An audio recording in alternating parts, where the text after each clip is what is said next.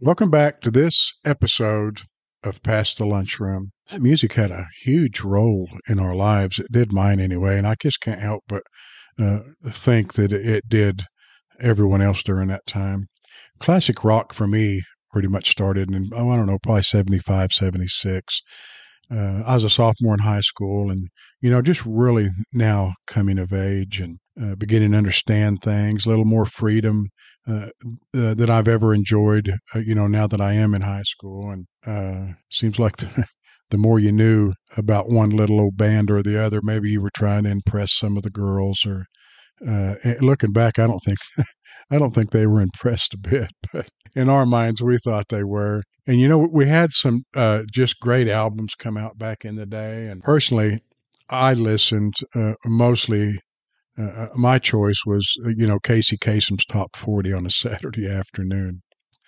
Although I did enjoy, the others as well, but some of the great albums that came out just in those couple of years was, Led Zeppelin, Fleetwood Mac's iconic album Rumors came out in '77, and if they weren't already on the map then, they were when this album came out. Pink Floyd, and they later released, Another Brick in the Wall. My goodness, how many times? Speaking for myself and my buddies too, did we listen to that song? But what put the icing on the cake, what bridged the gap between so many of us and got us all on the same page, was Boston's self-titled album released in '76. My gosh, this thing just immediately started climbing the charts. I think it, finally reached number 3 just almost overnight. Almost overnight. What a music that these guys had, and I don't know how many 8-track tapes I wore out with that. My old first car was not much, and I just had a little after school job, so about the only thing I could afford in my old junk car was an under the dash 8-track tape player. You guys remember those? You find a hot wire underneath the dash of your car and hook it in and ground that thing somewhere and get you a drill and screw those L brackets up under there, and you're good to go. Get a couple of cheap speakers from the Radio Shack. And if not, maybe you could just tap into the existing speaker. Hopefully in the back window, you wanted that back window sound so it would reflect off. And boy, we thought we were cooking with Crisco when we done that. But as you remember, the 8-track tapes really, the quality wasn't there. And, you seem like you was always getting a matchbook or something and folding it up and, shimming that thing in there just to get it to play and not drag. And sometimes you'd even have to pull the tape out and not really fully understanding how it worked, but you'd pull it out real fast so it would wind up back up, on the other end, and just try to salvage those things as long as you could. Well, eventually they, the more you played them, they just would wear out. Well, here you go. Boston was one of those albums that many of us guys and myself would just go buy another one. And, it didn't matter if it was a cassette tape, an 8-track tape, or a record. They were all called albums. And us old school guys now, even if it's a CD, it's still an album, hey, because that's cool. Another album that came out, if you weren't on the cool train by now, after this album came out, that you were, and that's Hotel California. My.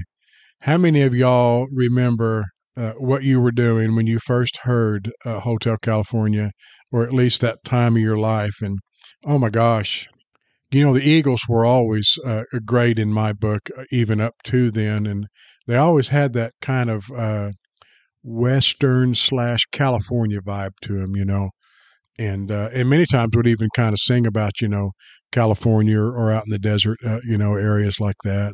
But when Hotel California came out, these guys were on the map. Now, I'm not even joking. And still, I mean, I just recently, in the last, small handful of years, they, I think, released some sort of an anniversary edition of that album. Now, I haven't listened to it. I don't know if they put anything new on there or not, but Anyway, and speaking of that, why are they suddenly making retro records again? Who knows?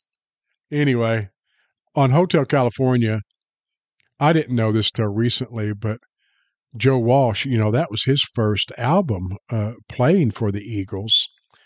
And to me, I think this guy is just a super, super talented guitar player. And it doesn't seem like, if you get on social media and someone says, hey, list the top 10, guitar players, rock and roll of all time. Of course, Jimi Hendrix always seems to hit the top of the list. And now he was all good and all that, but I just was not a fan of Jimi Hendrix. But it seems like Joe Walsh never made that list. And I wish he had. Those of us that grew up listening to this music, we know how good he is, and very talented guy. And he always kind of had that, I don't know, maybe less than in touch persona, maybe, you know what I'm saying? But I think he's fully in touch. This dude is full of talent. In fact, he may have even had a part in writing How to Play the Guitar book. I don't know. Anyway, Hotel California, I believe, had sold over 32 million copies worldwide. And I think it hit number 37 of Rolling Stone's list of the 500 greatest albums of all time. Can you imagine that? Making that list, 500 albums. And I'm sure it's still a big seller, even to this day. It's got to be. Even Michael Jackson, just a little bit later than these couple of years here or whatever, that I think his album is still, a big seller. The Beatles, I never was much of a Beatles fan. Now, some of their, big hit songs I liked, but I never was that guy that had the Beatles album collection. And there was always that one old boy would say, oh, I've got the Beatles White Album. Go, dude, go. You know what I mean? And anyway, like I said, top 40, Casey Kasem on a Saturday morning. That's kind of was my speed right there. I just enjoyed that music. And fortunately, we were so lucky to be born and raised to be coming of age in the 70s like that and be a part of that. And to listen to classic rock radio today, we can tell our kids, our grandkids, hey, we were there. We were there when this came out. And this music has stood the test of time. My youngest daughter and even my granddaughter, we listen to it all the time in the car, and they sing the songs, just like we did. They know all the songs, and oh, hey, they'll tell you whose is. And let's don't forget to call out Elton John. I don't know if it was 1975, maybe 1975, probably, that he came out with The Bitches Back. And that's, during that time was when I discovered him. And like everybody, I just fell in love with this guy's music. And we were living in Las Vegas, Nevada then. Just listened to it all the time. And at one time, I never had an album collection, but at one time, I had every album. Now we're talking 1976 or so, maybe just 77 album that Elton John ever had. Now that's not saying a whole lot. It's not like he had a truckload of them by then, but I did. Rod Stewart. Oh my gosh, the rumors floated around about this guy now, didn't they? You know what I'm talking about. We all remember the rumors about this guy in the mid to latter 60s or 70s. I'm sorry. It doesn't matter what the rumors are. This guy is talented. His music was great. Some of the guys, may not admit to having listened to him, but they did. Lynyrd Skynyrd. Oh my gosh. How many times on a Saturday night or Friday night, us guys might have been out maybe doing something we wasn't supposed to be doing, or doing something our folks told us not to outside of town, and Freebirds playing. Oh my gosh. Hey, listen, we're standing tall, our chests are puffed out, and then Sweet Home Alabama comes on. Now, listen, we are really truly believing that we're impressing all the little old gals, that might have been there or hung out with us or whatever. And I don't know that it. Hey, listen, it's what's in our mind that counts, wasn't it?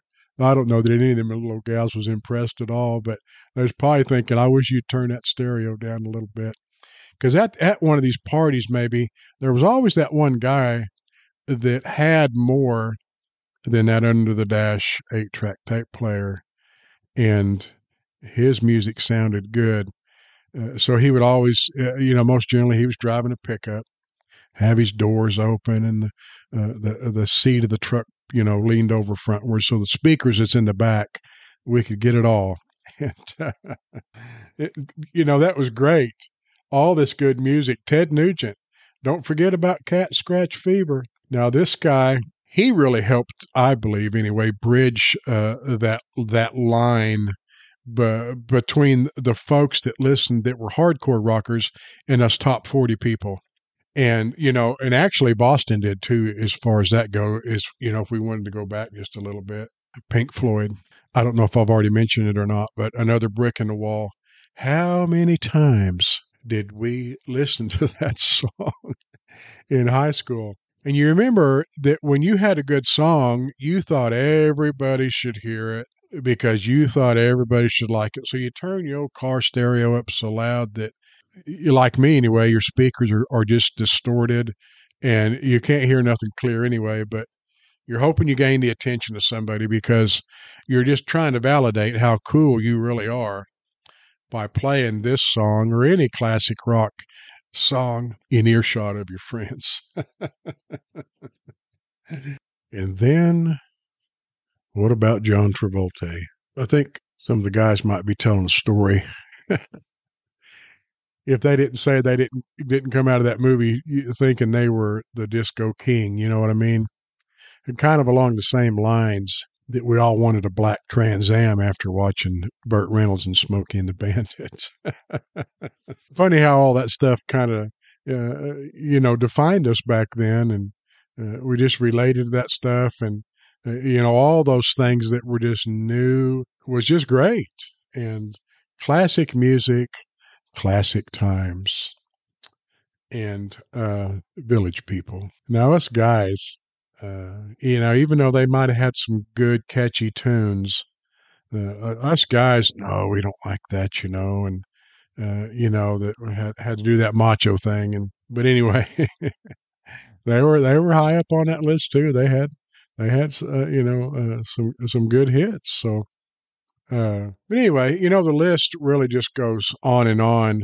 Another one that was worth turning up was Blinded by the Light. You guys remember that song by Manfred Mann's Earth Band? Now, let's not forget the Rolling Stones. One song that I really liked back then was Brown Sugar. Now, that I was probably, I don't know, probably close to being a senior in high school when this came out. Styx, Come Sail Away. Those things, of course, we've already mentioned Boston, More Than a Feeling, The Who, Aerosmith. My goodness. Like I said, the list it just goes on. And it really defined then who we were. And that decade of music is just second to none. There's no doubt about that. Now, going into the 80s, now they had some good tunes there, don't get me wrong.